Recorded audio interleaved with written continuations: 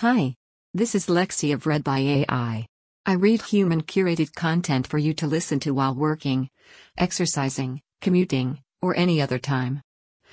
Without further ado, Tommy Tuberville decries reparations as payments for people that do the crime by Pima Levy from Mother Jones. On Saturday, Senator Tommy Tuberville, Republican Alabama, implied Black Americans were the people that do the crime in comments railing against reparations. Speaking at a Donald Trump rally for Republican candidates in Nevada, Tuberville described Democrats as engaged in a battle to take from white people and give to Black people whom he stereotyped as criminals. Democrats aren't soft on crime, they're pro-crime, Tuberville said. They want crime because they want to take over what you got. They want to control what you have. They want reparations because they think the people that do the crime are owed that. Bullshit. He finished. The audience cheered. Reparations are financial recompense for Black people whose ancestors were enslaved and lived through Jim Crow.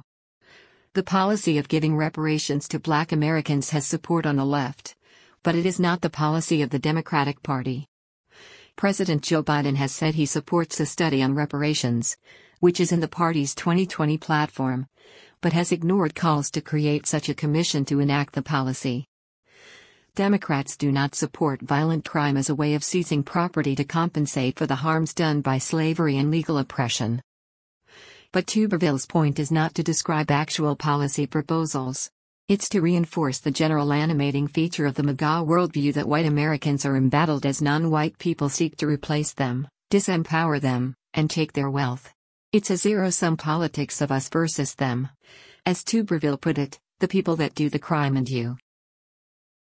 The press often writes about the political dog whistles, racist political appeals conveyed through coded language, that politicians deploy to win votes. But as Mother Jones's Tim Murphy recently wrote, the whistle, only audible to a few, has been replaced in recent years by a bullhorn. Often, this speech isn't coded so much as it's loaded. Tuberville's speech perfectly encapsulates this point. It shouldn't be lost that at the same time that the Republican Party, under Trump's influence, has become more explicit in its use of racism, the Trumpist vision of the country is that racism is not only over but that its real victims are now white people. It's not just rhetoric, either. This is also the party's legal position. At the same time that Alabama's senator is describing politics as a contest over resources between white people and Black people, the state of Alabama, in a case now before the Supreme Court, wants to roll back the 1965 Voting Rights Act to allow the state to draw political maps that disempower Black voters by gerrymandering them out of office. Forcing the Alabama to draw maps that give opportunities to Black voters, one of the state's briefs said, reduces individual Alabamians to members of competing racial monoliths.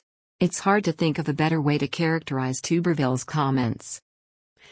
Thank you for listening to Tommy Tuberville decries reparations as payments for people that do the crime by Pima Levy. Please subscribe if you would like.